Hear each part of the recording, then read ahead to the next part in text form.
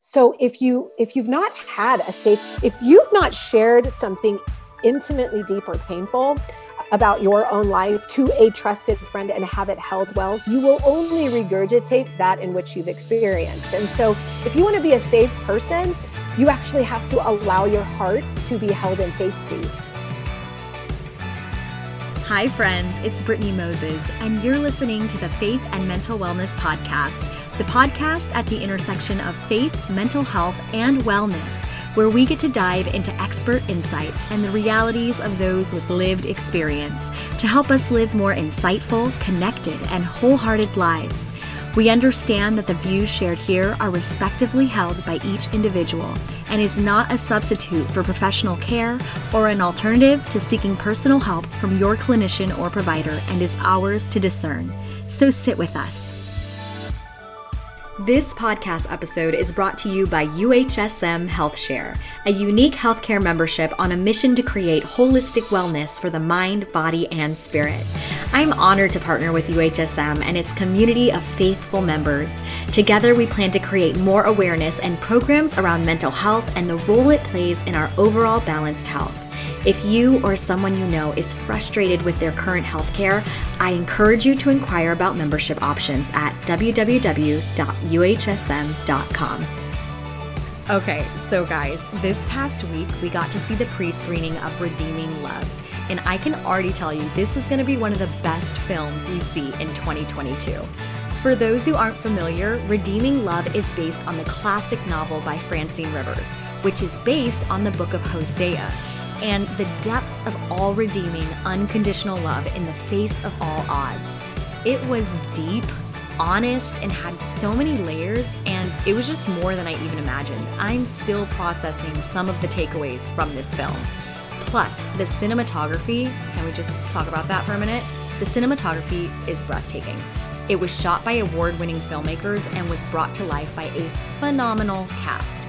So that's all I can say for now. No spoilers here. Just go see the movie when it releases in theaters Friday, January 21st. Get your ticket, save your seat, and maybe get some tissues because it wrecked me, but you're gonna love it.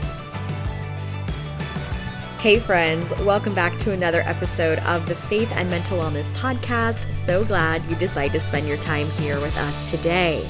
Today we're talking all about the power of owning your story and walking in the truth. Now, why is this so important to the mental health conversation, this idea of owning our story?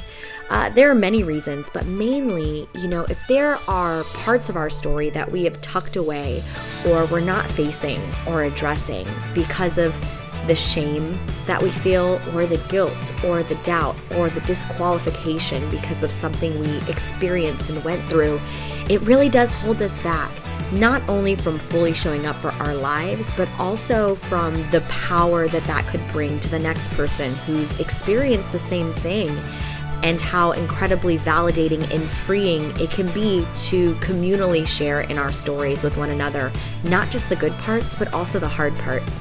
I was listening to this really great podcast episode by Garcia, just talking about the importance of raw honesty.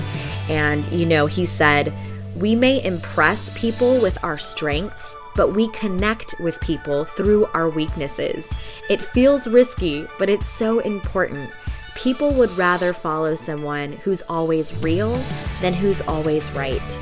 I believe that transparency is definitely a relationship builder, but it also lets people know that they're not alone, that they're not the only ones struggling with the thing that they're struggling with, and they are not crazy in their heads for thinking what they thought or going through what they are going through. And so there's definitely a power to storytelling in conjunction with gospel truth and freedom. And so we're talking about that today with my good friend, Karrie Garcia.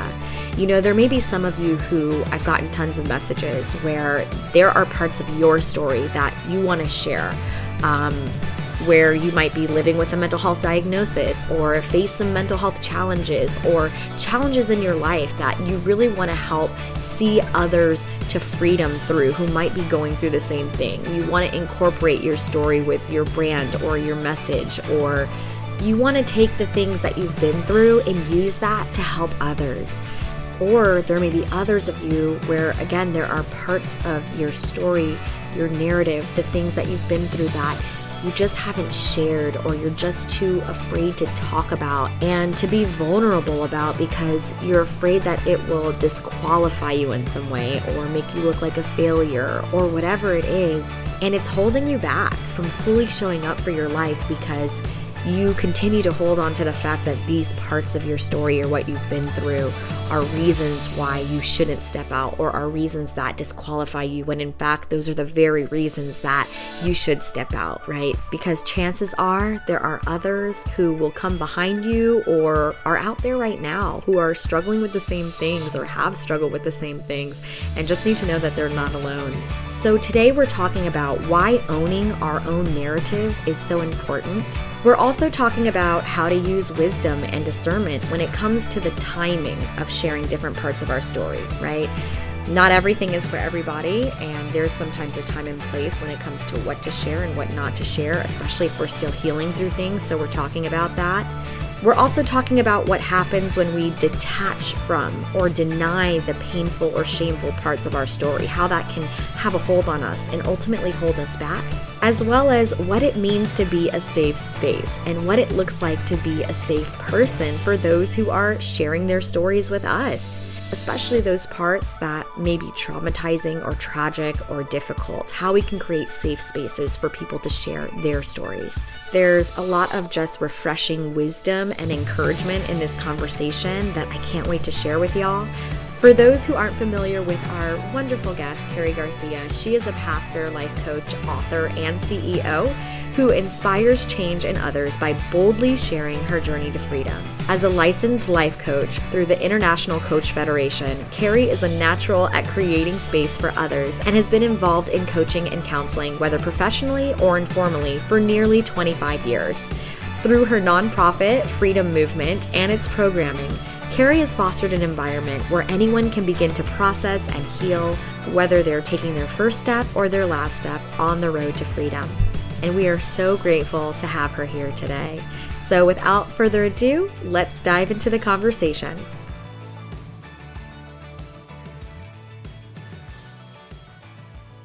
Welcome back to another episode of the Faith and Mental Wellness Podcast. I am so excited to have my good friend Karrie Garcia on today. How are you doing today?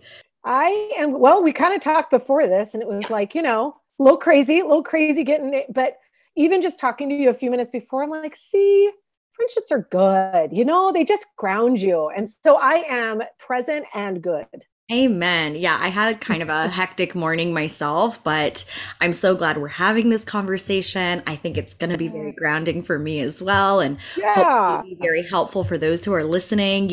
You talk a lot about the power of your story, and also owning your story in Christ and from a faith-based perspective. And you do it in a way that is refreshing, that is direct, that is accessible, approachable, and down to earth. And so I just love you so much. And I feel the same. And I want to share you with the world here. So can you tell us a little bit more about your story and what led you to the work that you're doing today? Yeah, it's such a loaded question, right? What's your story? Right.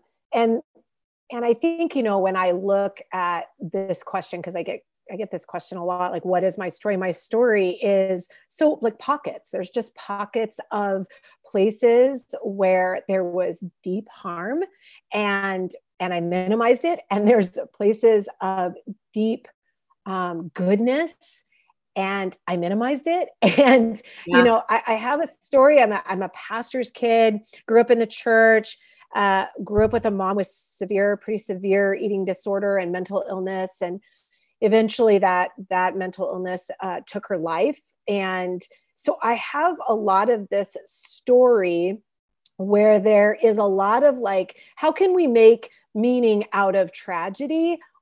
But so many of the years was making meaning out of tragedy without actually doing the work and grieving the story.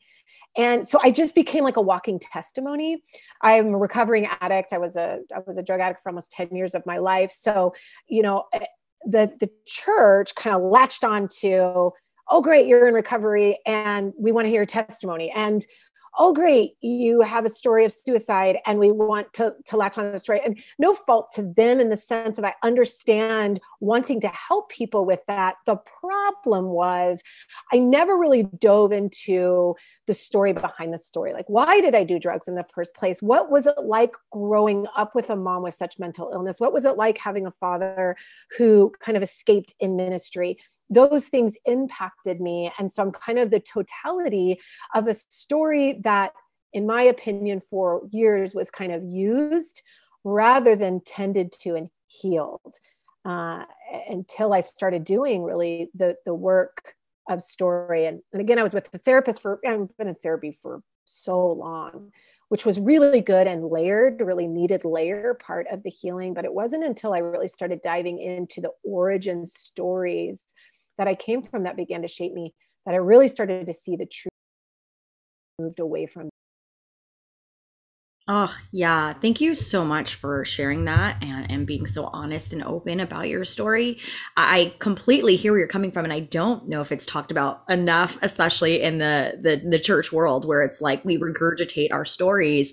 We talk about kind of the before and after, but how much of that have we actually processed? Have we actually healed from, or are we doing this kind of spiritual bypassing, this bypassing of that was my story, that's what I went through, but I'm a new creation in Christ now. But we still have this lived human experience that we embody, and if we don't get the healing, if we don't do the deep dive, it can still be manifesting in our lives, some of those open wounds, those histories. And so I really appreciate that. And in light of that, what would you say is the importance of the power of people embracing their story, for one? Because I know there can also be this erasure of our past. Like, it's almost like I'm a new creation. The past is the past. I'm letting that go. I don't want to revisit it. I don't want to talk about it. I don't want to go there because it's too dark and it's shameful. What's the power of actually owning that instead of and they don't want to get stuck there, right? They think if they go in there, I'm going to stay stuck in it. But the reality is you're living it, whether you're wanting to engage it or not, you are living it. So why not step into it so that you can actually have power over it rather than it have power over you? Yeah, I think I look at Jesus. There's a scripture that talks about Jesus being transformed in heaven. He stands there in his full transformed body, and yet his hands are outreached and they still bear the scars. And in that I go, man, in the fullness of Jesus's transformation, why on earth would he still bear the scars? Because the scars tell the story of what he's done. And they tell the story of what's been done on our behalf. And they help us never forget what he has done and the power in which he overcame. And so it overcame death, overcame the enemy, evil. And so that has to be true for us.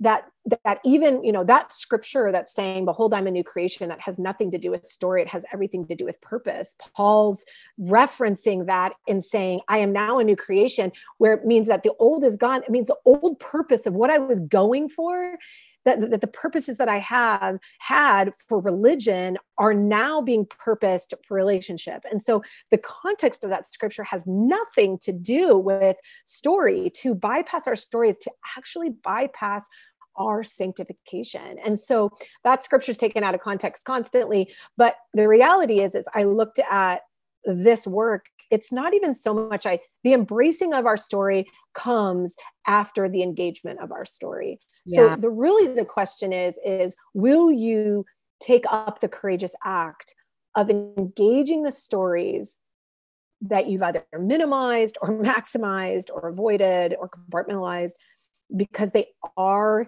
affecting you today, and to not name them and to not have someone witness them for you means that you cannot live in the fullness of your calling. To bypass the particularities of your pain is to actually bypass the particularity of your calling. Yeah.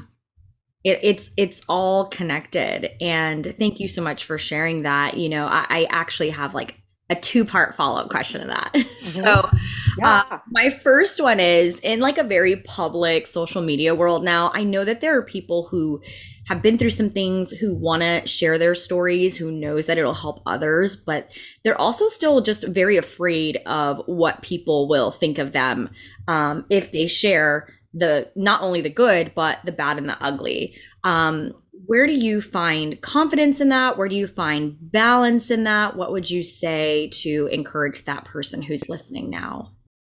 Yeah, I mean, you can yeah, obviously you can speak a lot to this from more of like a therapist perspective, but um, I just kind of always look like, am I sharing from my open wounds or am I sharing of scarring? Like, can I share from the Mhm. scars that I bear that have had time to be tended to and healed, or am I sharing from an open wound? Meaning, in my sharing, is the person I'm sharing with or the people that I'm sharing with, am I requiring of them the need for them to participate in my healing in that moment? And that's where I'm like, like, let's be careful because there's, it's re-traumatizing actually to share publicly in a place that you are requiring of the audience or requiring of the social media or requiring of someone to actually come in and start to bring healing to that space when that needs to be done very privately and very tenderly in a very small space with you and the Lord and trusted friend, counselor, whatever. And then we are prompted to go, okay, God, where and when do you want me to share? God is actually not always asking you to share every detail of Just your share story. everything. Yep. He's just not. And because honestly, details about your story, and I don't mean this, I mean, I'm a story coach, this is what I do, but a lot of times details around your story are somewhat irrelevant because really we're speaking to, not irrelevant in our healing, but irrelevant into telling others, because really it's not at that moment about the details of our story. It's about the processes of that story, how God has come into that story. And so really being mindful when you've done the previous work, God then gives you the, hey, this is what I want, Yeah. this is where I want you to go. And so, yeah, I think, are you sharing from places that haven't been tended to yet? Are you sharing from places that have, and now then prompted to then share for purposes of really inviting others to do their own work?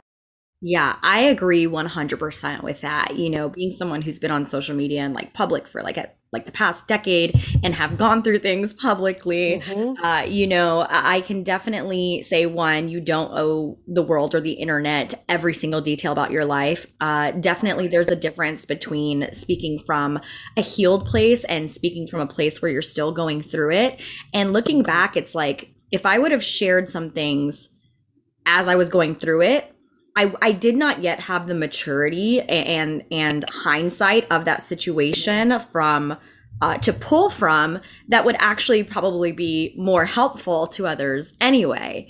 So definitely sharing from your scars rather than your wounds kind of thing I agree with. And the second part question of that I was going to ask because I see this in the faith community as well. And I don't know, maybe it's I wouldn't say it's controversial, but I just see two sides of it, right? I Mm-hmm. see the storyteller side where people are like, you know, share your story, it can help someone set someone else free, what have you. I totally believe in that. And then you have this kind of blank slate idea. Sorry, I'm going to let this plane pass by. We're going to edit I that, didn't even hear it. Tony. Let's edit that part real quick. There was a plane. Okay. So, and then there's this blank slate idea that I see a lot, which is, you know, you shouldn't be making yourself the focus. You know, it's not about you. It's all about Jesus. It's all about God. You shouldn't be pointing people just to you. You should be pointing people to him. And it's kind of the extreme other side of the pendulum. And, you know, I believe in balance and moderation in all things. And so I'd love to know your thoughts on that, where there is this criticism of, well, you shouldn't be pointing people to yourself. You should only be pointing people to Christ and the gospel. Like as if there isn't a helpful and fruitful middle ground in there. Well, I mean, if that's the case, then Paul was a liar. Like, have you heard So, that, by the way? Have you heard? oh yeah, of Yeah. course, yeah. I mean, And I think that there's like some validity in when we have become, we're such a narcissistic society. So I get that the fear, everything is driven by fear. The fear of so many people is if you talk too much about yourself, then it becomes about yourself. And that can be true, right? So God says that, Jesus says, I look at the outward appearance, or man looks at the outward appearance, but I look at the heart. So really this is the condition of my heart, of what is my desire in the sharing? What is my desire in the focus? If you look at Paul was very clear. Hey, follow me so that I can show you Jesus. For 2 years, he spoke and said, you need to follow me. You need to follow what I'm doing. You need to follow what I say. You need to follow how I walk and talk and breathe. I mean, if we really wanted to look at it, Paul could look like a narcissist. And yet he was saying, in following me, I will show you Christ. And so we have to understand that we look at the character of Paul. We look at his desire to say, I give up my entire life to serve the gospel and the kingdom of God. And so in that, I want you to see the Jesus in me. It was very clear without any holding back. You follow me so that you can see Christ. Now, I'm going to say boldly as a believer, you follow me to find me, you're going to be sorely mistaken. You are going to be wounded. I'm going to hurt you and I'll let you down.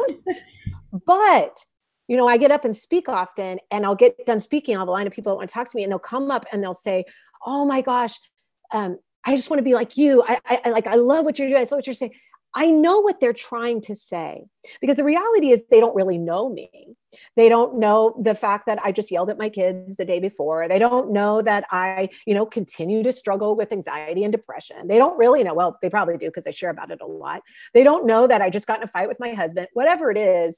Right. But what they're saying in that moment, something happened in their spirit that ignited them to want to engage their more Christ-like places. And so it's beautiful to go, man, when my heart is surrendered to God and I share of what he has done in my story, I bear the scar of what he has done and tell about that. People can't help but go, I want more of what she has. And so it's really like, I think that heart place to not share your story is unbiblical. And yet to share your story from a place of seek me and follow me is cult-like behavior. And that's not what God intended either. So it's really a heart posture of what we're talking about on that flip side, that side of it. And I don't remember the other side you said. There was another pendulum swing. Yeah, it's either like it's super criticized, or I think you got that. It's that. Okay, good. Yeah. Yeah. No, I think it's a heart posture. I think a heart posture of sharing your story, Yeah, I like that it's a heart posture. And the truth is that we need lived examples. We learn by experiences, and reading scripture and reading about the life of Christ is great. It can be very abstract for many, especially depending on what you've gone through, especially when you feel very alone in your experiences. I know that that's something that I experienced in my life, in my past, and my hurts, habits, hangups, where you just feel like you're the only one that these things are happening to, or like, what's wrong with me, or why am I going through all this, or what have you. And then hearing that someone else has been through something similar is incredibly freeing. And seeing that they've healed through that, or gone through to the other side, or that there is another side to this. Specifically when I was younger and I was going through my divorce and separation and becoming a newly single mom, and seeing other women who had pushed through that and got through that, and the ways in which they did so was very encouraging for me. And so those lived examples, they really can help set someone free as far as giving hope. Hope is so powerful. And I think that's what stories do for us. It doesn't mean that people are perfect, but it does give us hope that there's another side, and there's another way that life can look and feel. And that's encouraging.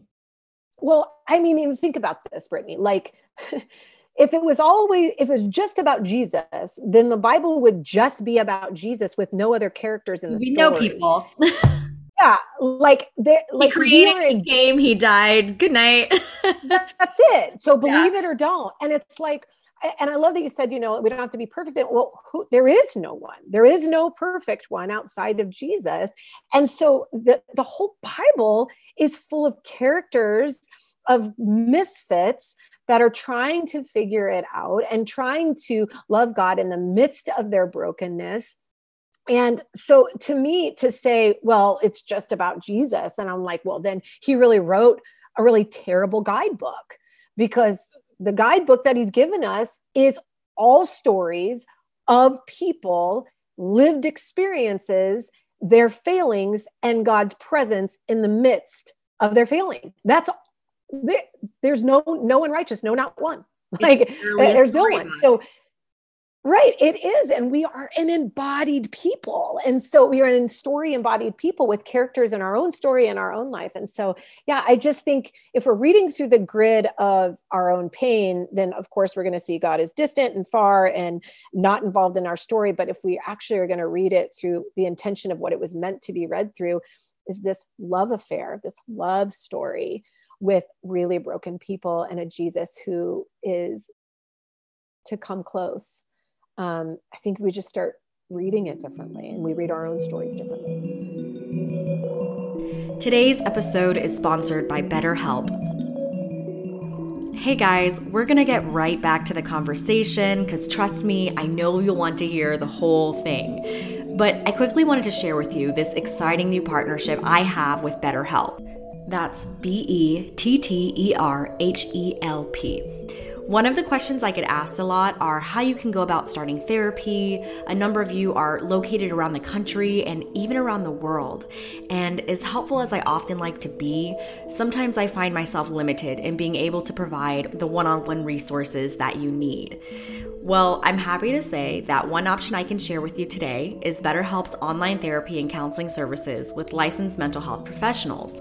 Since I know a lot of you guys want more faith-based counseling as well, I'm even more excited to share that they also have another service called Faithful Counseling, which has licensed Christian therapists and counselors who are certified by their state, where you can receive licensed counseling using your computer, tablet, or mobile phone through video calls, phone calls, or text messaging. So I use BetterHelp Therapy. I've been using it myself, and it's been super convenient, between school, work, and really just having someone to check in with on a regular basis has been so important for my own mental health. So what happens is when you sign up, you'd be matched with a counselor in 24 hours or less, and you can securely message your counselor anytime, any day, day or night, and get replies within 24 to 48 hours. BetterHelp also has group-inar sessions every week where you can learn in groups directly from licensed counselors on multiple topics like relationships and ways to overcome anxiety. I also found out that financial aid is available for those who qualify, and you can apply for financial aid during the sign-up process. Hello. Additionally, listeners of the Faith and Mental Wellness podcast like you get 10% off of their first month using my specific link in the show notes below. And like I said, I know a number of you are around the world. BetterHelp is available worldwide. And if you want to get started and get matched with a counselor within the next 24 hours, I have links to both BetterHelp and Faithful Counseling in the show notes. I should mention that it is not a crisis line, okay? If you are experiencing a crisis, I have a link to all the crisis lines by country in the show notes as well. Check it out and let me know what you think. Okay, let's get back to the conversation. Amen. Amen. So I'm just going to shift the conversation very slightly into the realm of mental health because having you specifically, you mentioned you grew up as a pastor's kid and you've touched on mental health. You've even touched on medication and your own experiences. And so having, been in the church for years, speaking, serving, having seen a lot, lived through a lot, what do you think we do well with mental health in the church? And what do you think we can do better with? The well one is going to be harder for me. Things are changing. Thank God. Yeah. I think what we do well, I think the church does really well at gathering people. And that's important because we need broken people. People are all broken and we need them to gather into a place where we can pour into them. So I think they do that really well. I think the church is moving into a place of more curiosity, which I think is always a good posture. If you are in a place where you know it all, bad posture. where you say you don't know anything, so I don't care to know it. Bad posture. Agreed. But a posture of curiosity, I think, is important. I do think the church is awakening to curiosity around this subject.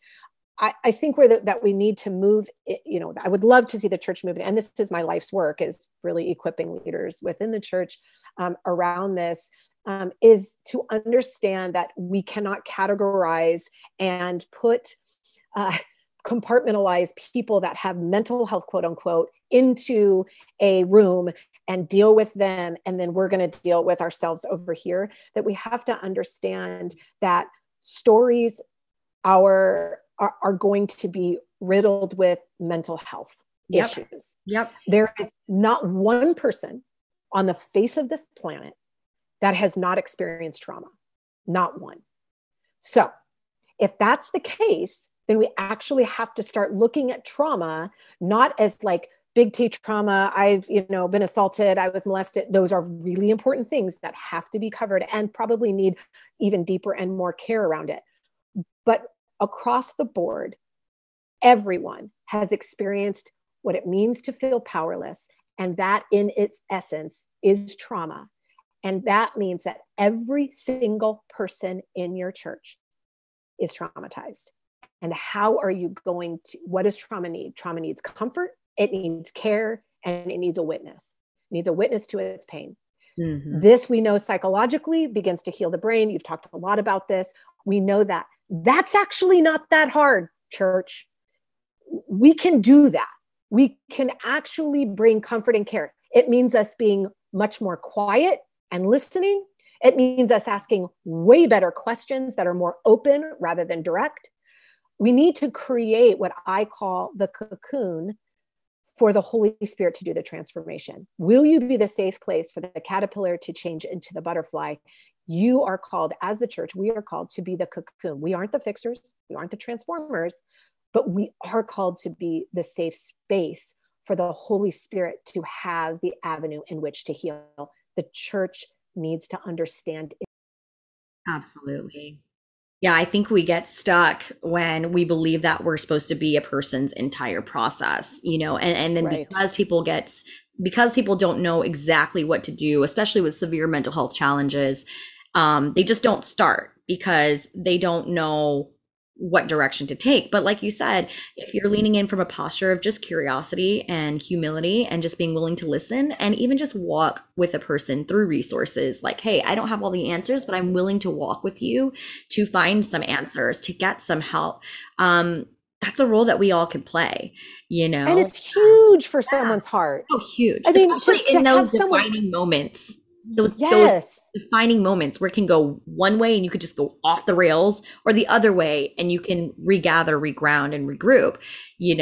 That can be, I know in my life, it's just sometimes just having that one person that speaks the right thing into you at the right time, or helps and is there for you at the right time, that really changes that whole trajectory.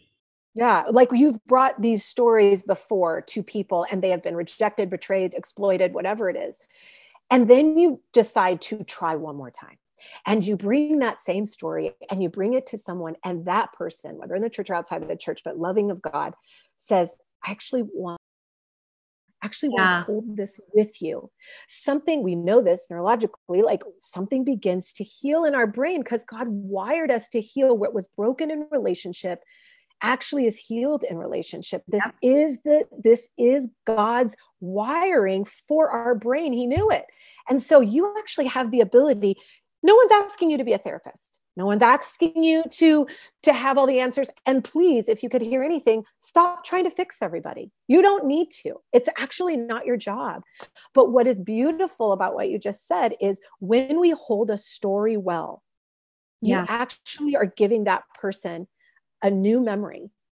All the time I shared this story, it was shared in, I was rejected, exploited, whatever. But I shared this story one time with this woman, Brittany. She was in my church. I didn't even know she was there, trying to be a therapist. I didn't know I didn't know nothing. She was just kind. And she listened.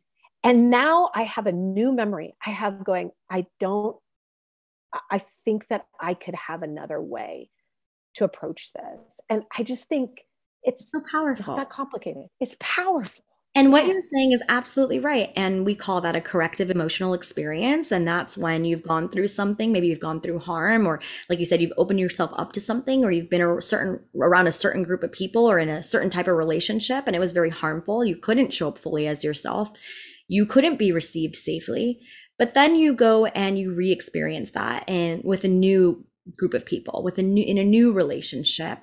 We do heal in relationship and community, and you're received differently, and you're able to heal through that. Well, that corrects that whole experience. It actually restores that memory. It restores that experience in your brain in a new way that helps pull it together in a healing way. And so it's so what's that called? Corrective, what is it? A corrective emotional experience.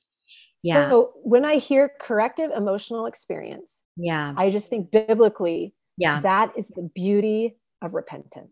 Because we think repentance is bad, right? Like I'm bad. I need, I have to come with Just my punishment. head.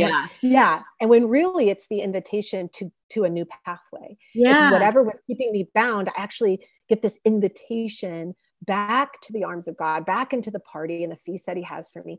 And so it's a new pathway of memory. Biblically, which is so beautifully psychologically and biblically, you're speaking about repentance, the beauty of a corrective memory. I love that. That's so good.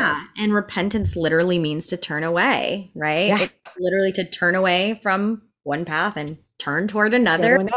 And so, you were talking about the importance of being a safe space. That's something that's really important here. And I'd love to know for you, what does it mean or look like to be a safe space? Like, how can the individual person be a safe space for those around them, or be a better safe space for their loved ones, their friends, their community?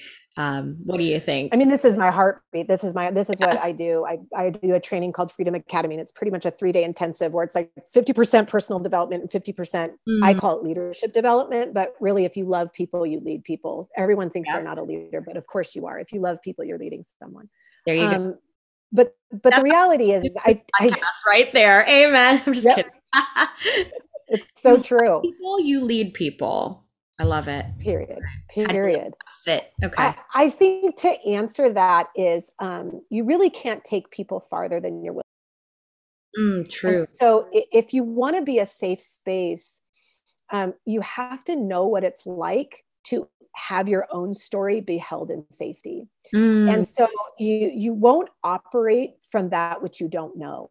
So if you've not shared something intimately deep or painful about your own life to a trusted friend and have it held well, you will only regurgitate that in which you've experienced. And so if you want to be a safe person, you actually have to allow your heart to be held in safety.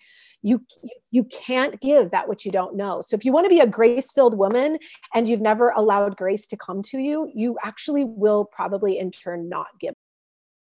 You might think you are, but ultimately you probably aren't. And so I know for me, I am the chronic fixer. It is my origin story. I was wired and bred like a good evangelical to fix everyone and to fight. That's just, what quote unquote a good evangelical did. We fight the good fight and we save everyone. And it was wired through my relationship with my dad, is that, okay, my mom is really broken. My dad, where does all that intimacy go? It has to go towards me, and I am his person. So that wired me for years to fix everyone. Well, fixing everyone means I'm keeping everyone at bay. Yeah. I'm not actually allowing my own heart to be held. And so it wasn't until I started doing a lot of this work, the humbling work of allowing my own story to be held, which I fought tooth and nail. I mean, my whole body resisted it because this is risky. I'm going to be seen and not loved. I mean, my story is in the totality of who I am. My own mom didn't want to stay alive. That's my narrative, right? So my narrative is if you get too close to me, you're going to die or you're going to leave. And so that was so risky for me. But when it was held in the messiness of what it was, the panic attacks, the heartache, the brokenness, when it was held, and it was held even moderately well, something began to change. I tasted the goodness of the Lord in the tasted his sweetness. I tasted it through the presence of people. And now when I sit in a story, I'm not so presumptuous to think I know the way. I become much more curious, much more humble, and much more honored that they are sharing such sacred and because I know what it's like to be terrified. And I know what it's felt like to be wounded. And I know what it's felt like. So I think if you want to be a safe place, my question will be, have you done? That's so, so, so important. And I do want to like just sit here for a second, because for those of you who may be fixers, who may be the person that everyone comes to for advice and for help, like I've always been that person as well my whole life. It's really easy to do without because you don't have to allow yourself to be vulnerable. If you're the person who who allows maybe everyone else to be vulnerable and invites everyone else to be vulnerable, but you're not being vulnerable yourself, there is a stunting of emotional and spiritual growth that's taking place there, with yourself. Like you said, we receive others better when we know what it feels like to be received, I think. And we can, like you said, we can kind of only go as deeply with others as we've gone with ourselves. It's a reason why therapists are encouraged to have therapists, going to school for psych and mental health. I've been going through therapy the whole time, and it's been really helpful to even know and experience, okay, this is what doesn't feel good to me in therapy. This is what does feel good to me. This is what's turned me off. This is what's been really helpful for me when a person received me in this way, when a person responded to me in this way. When we live it, then we can learn like what helps and what doesn't help so much, because we've experienced it ourselves, and therefore we can embody it to be a better help to others. And I always kind of say, like, some people serve a purpose of just teaching you how not to be, That's right. Like, and that might even be your parents. It might be a family member, I feel like any courage, strength, resilience, love, what have you, that's grown into me, grown through me, has been through learning from those who have held space for me in the times when I needed it most, and they showed me what that feels like. It's one thing to know, it's another thing to embody. There's a difference between knowing and embodying. And embodying means being vulnerable yourself and knowing that you're worthy of love and support, and experiencing that so you know how to better support those around you. And that's a beautiful thing that we shouldn't bypass, because it's just so easy to hold people at arm's length and help without ever being helped yourself. Right. But we're better for it when we allow ourselves to be vulnerable too. Then we know what it's like when other people are in a vulnerable space, and how to create that safety for them in the same way that we would want for ourselves in the time that we needed it the most. So I 1000% believe in basically practicing what you preach, embodying what you preach, right? Yes, so good. I something that's stirring in me is that, as you're saying, you were a fixer. I definitely was, and you still have to fight it.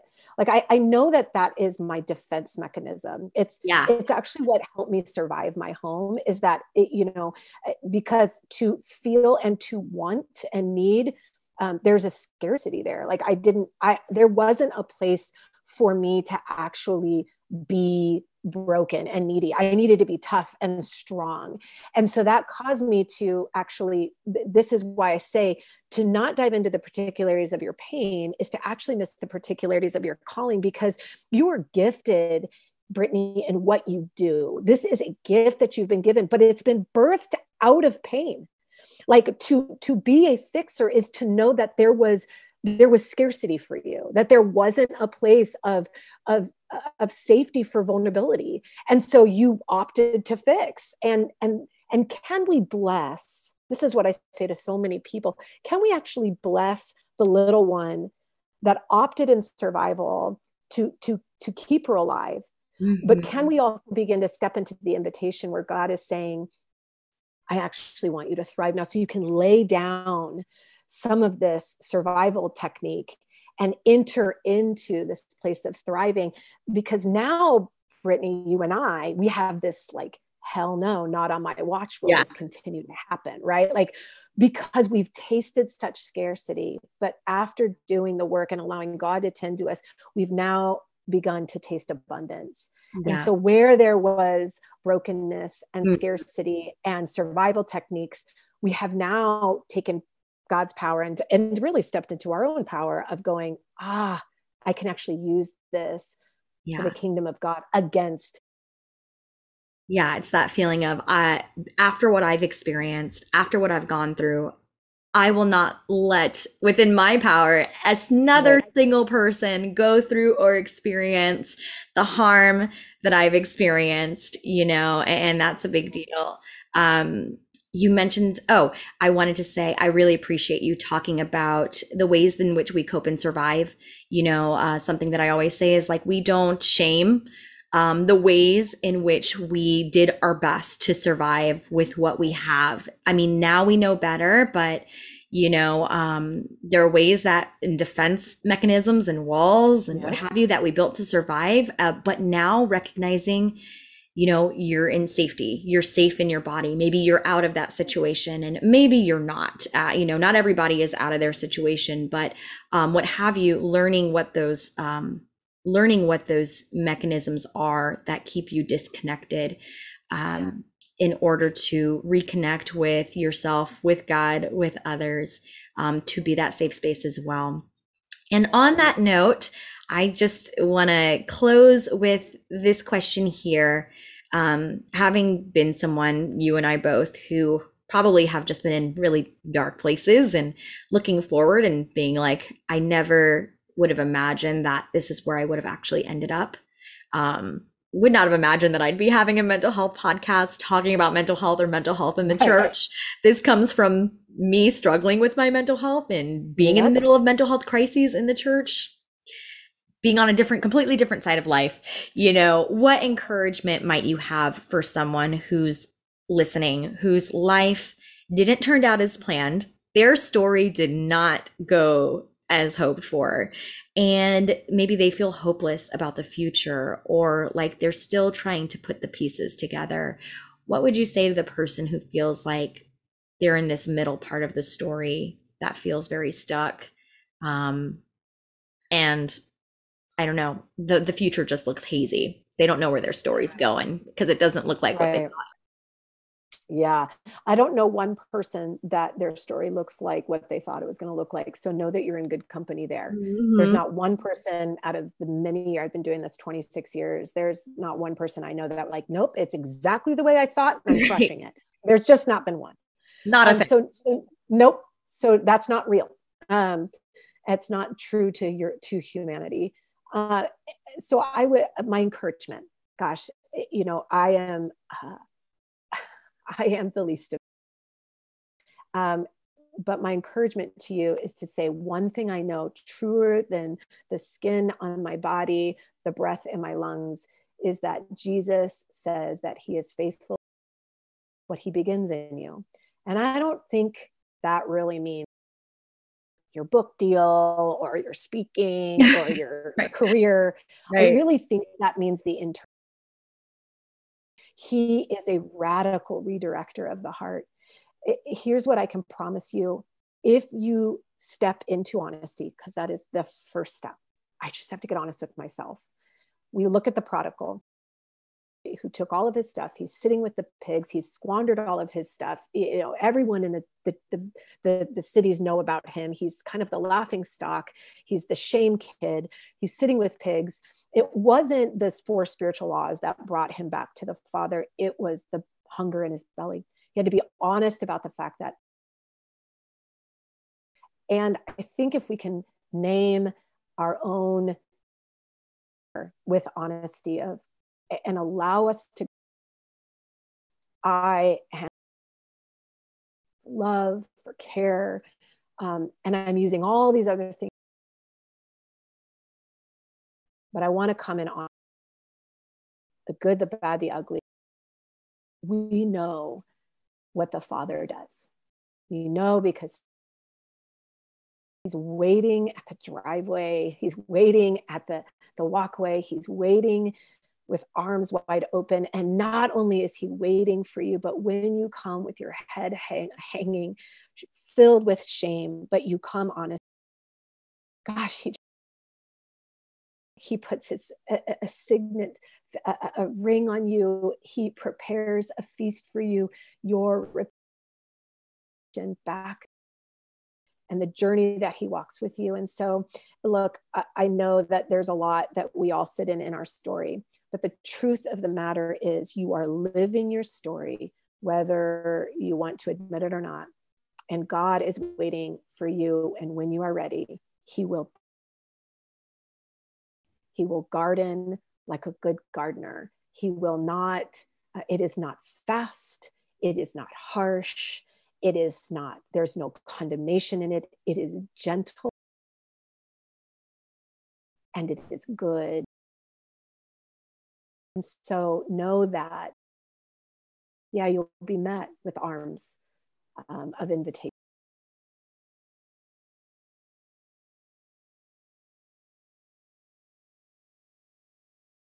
Take the first couple steps, and I just want to let that sit there because so many beautiful, beautiful things were said. And I just want to take the time to speak this over you who's listening, in this new year. I just claim over you, over all of us, that we will not allow shame to tell the narrative of our story. We will not allow fear to control the narrative of our story. We won't allow doubt to control or distort the narrative of our story. That we keep our story in God's hands. And it's the whole, it's not so much focusing on where we're going, but who we're going with, and the fact that he is faithful, he cares for you, and he cares for where you're going. So fix your eyes on him. Thank you so much for sharing your time with us. This was absolutely wonderful. I can't wait to re-listen to all of this myself. How can those who are listening stay connected with you in the work you're doing? I would love to hang out with you guys. I'm in my DMs a lot. I do spend a lot of time there. So you can go to Karrie Scott Garcia on and then you can go to karriegarcia.com. And I'm also the founder of Freedom Movement, where we do all things, everything we talked about, all things story related. You can go to freedom_movement or we are freedommovement.org to check out. They're on both sides, karriegarcia.com. So yeah, those are the places that you can get in touch. Wonderful. Okay, you guys, check out Karrie. Thank you guys so much for listening. Let us know in the review section, if there's anything that spoke to you in today's episode or anything you want to hear more of. So thanks for tuning in, guys. Until next time.